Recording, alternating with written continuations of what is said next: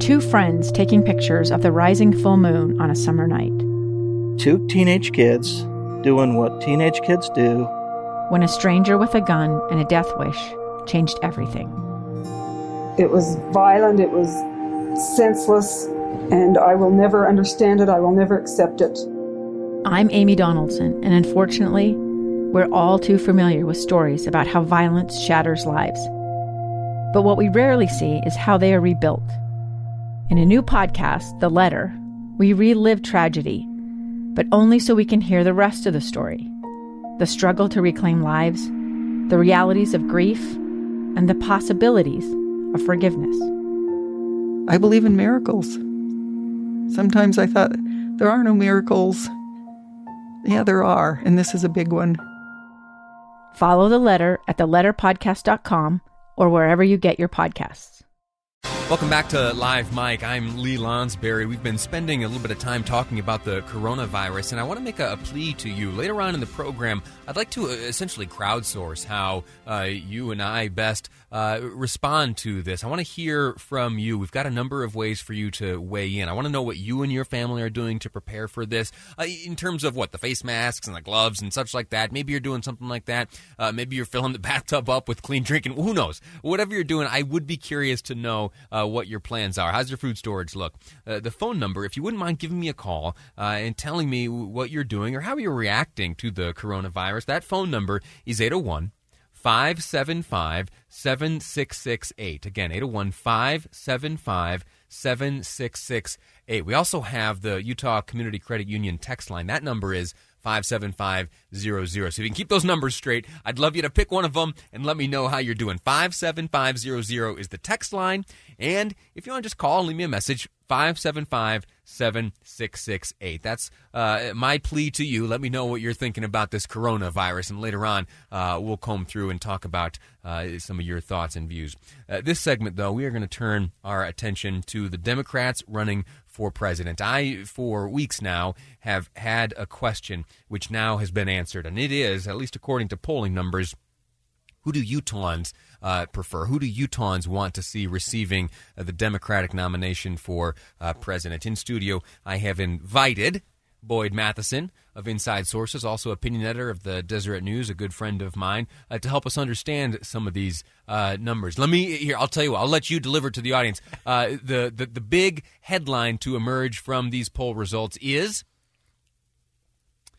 Joe Biden is struggling in Utah. Fascinating. Fascinating. Yeah, we really thought that Joe Biden would have more strength. He's had a history here in Utah. He's come here when he was vice president. Right. Has lots of good relationships, personal relationships here in the state. So that was the one thing that was a little surprising to me, was that he was sitting at only 6% in this poll. Now, that could change dramatically if he does well tomorrow in South Carolina, because I actually believe some of the Bloomberg support is actually coming from Joe Biden people who are maybe saying, I think Joe might be out of gas, and so I'm going to get on a different horse. But if Biden, here's the key. Tomorrow, Joe Biden has to win double-digit or better. I think he's got to be between a 12 to 15% victory in South Carolina to get off the mat. Oh, fascinating. And move forward. Failing that, how long does he last? Just Super Tuesday, and I think he'll be done. Fascinating. Yeah. Let me ask you, this is off the wall, and you and I haven't talked about this, and I don't know if anyone's talking about this. There's no chance that Biden would become vice president again with anyone, would he? I don't see any scenario where that's a plausible path. Okay, good. Well, I'll cross that. Check that one off your. That's off the nonsense off the list. Crazy list. Got it. Yeah. Now, tell us who won in this poll. So who do Utahns want? So Bernie Sanders is at 28%. Michael Bloomberg at 19%. That's the real story coming out of it, and that tells us two things. Right. It tells us, one, what you can buy with $3 million in a really short window. Amazing. It's absolutely. It is amazing. I mean, almost 20%. You can get almost 20% of the voters with a 4-week, $3 million ad buy. Now, but it also tells you something else really important, because he hasn't cracked beyond that, and that is that in a primary, a grassroots organization will beat salaried staff and paid advertising 6 ways to Sunday. That it won't beat it, or it hasn't beaten it. What if he just cranked up the spending? I don't think you get there, because voters, and Americans in particular, want to be part of a winning story. They need to be needed. And when they look, this was the problem that Mitt Romney faced in 2012. People looked at him and said, he's rich, he has a big organization, he has all these paid staffers. Why does he need me, John Doe, in Columbus, Ohio, to go knock doors or put up a yard sign? There's nothing underdog about the Romney story. That's right. And so the key is, and what Bernie Sanders does better than anyone, is invite people to be part of something. That's what he does, and that's what he's been able to capture. So the interesting thing on the Sanders side is that, yes, he's sitting at 28%, well ahead of the field here in Utah, but he has not been able to crack anything beyond the far left of the party. Sure.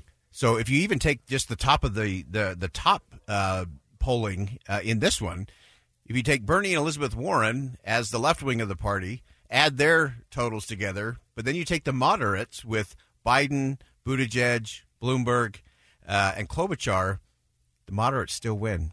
So I think the calls for people to get out of the race are going to be screaming by Tuesday night, because the moderates, the establishment of the Democratic Party, still believe, hey, if it's a one-on-one battle between a moderate and Bernie Sanders, the moderate will likely win.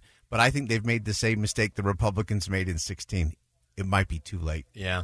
A week from today, these same individuals asked to participate in this same poll will give dramatically different answers, I predict. Yeah, I think that's true. It's very fluid. There'll be a great reshuffling of the deck chairs, as Doug Wright used to put it. Let me ask you this about Elizabeth Warren. Do you think, so she gained 15% here in this Deseret News Hinckley Institute poll. Do you think that her 15% goes exclusively to Bernie should she drop out?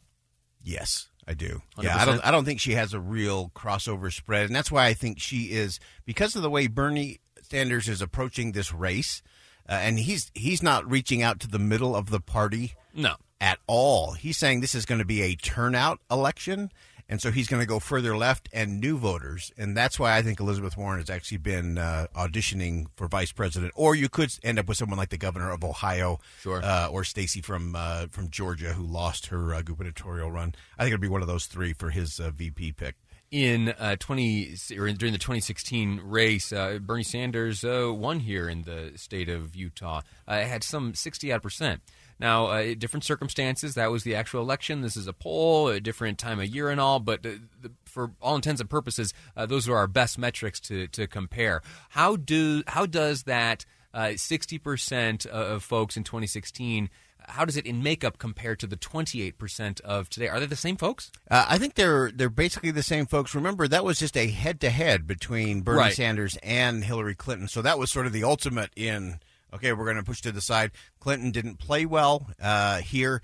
I think there was a lot of Clinton fatigue, and Bernie was the shiny new object, and people were becoming part of that. Remember, he had a huge rally up at the U.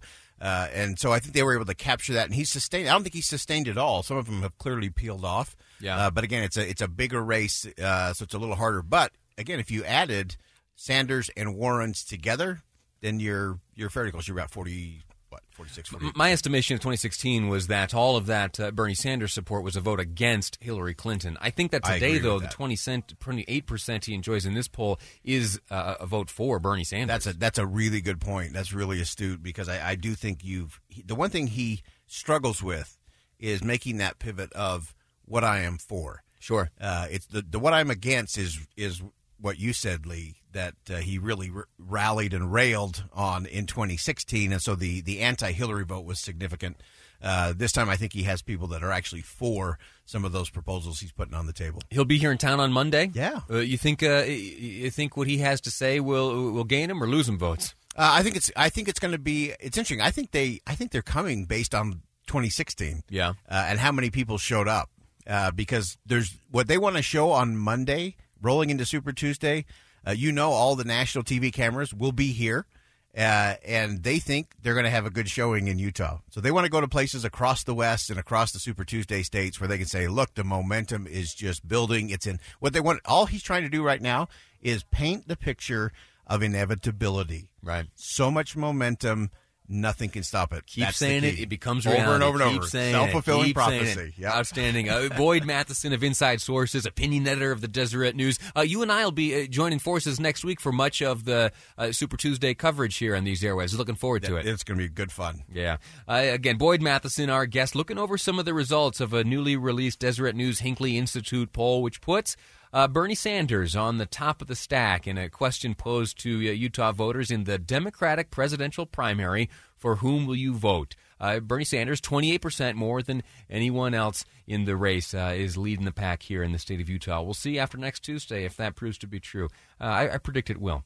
Listen, next up, we're going to be continuing to talk about Super Tuesday, but we're going to mix in some of this coronavirus because it has grown to a scale of such importance and influence that it will and might have a great influence on how these political events play out, and certainly have an impact on the tone of the various candidates. We're going to walk through some of that analysis next up here on Live Mike. I'm Lee Lonsberry, and this is KSL News Radio.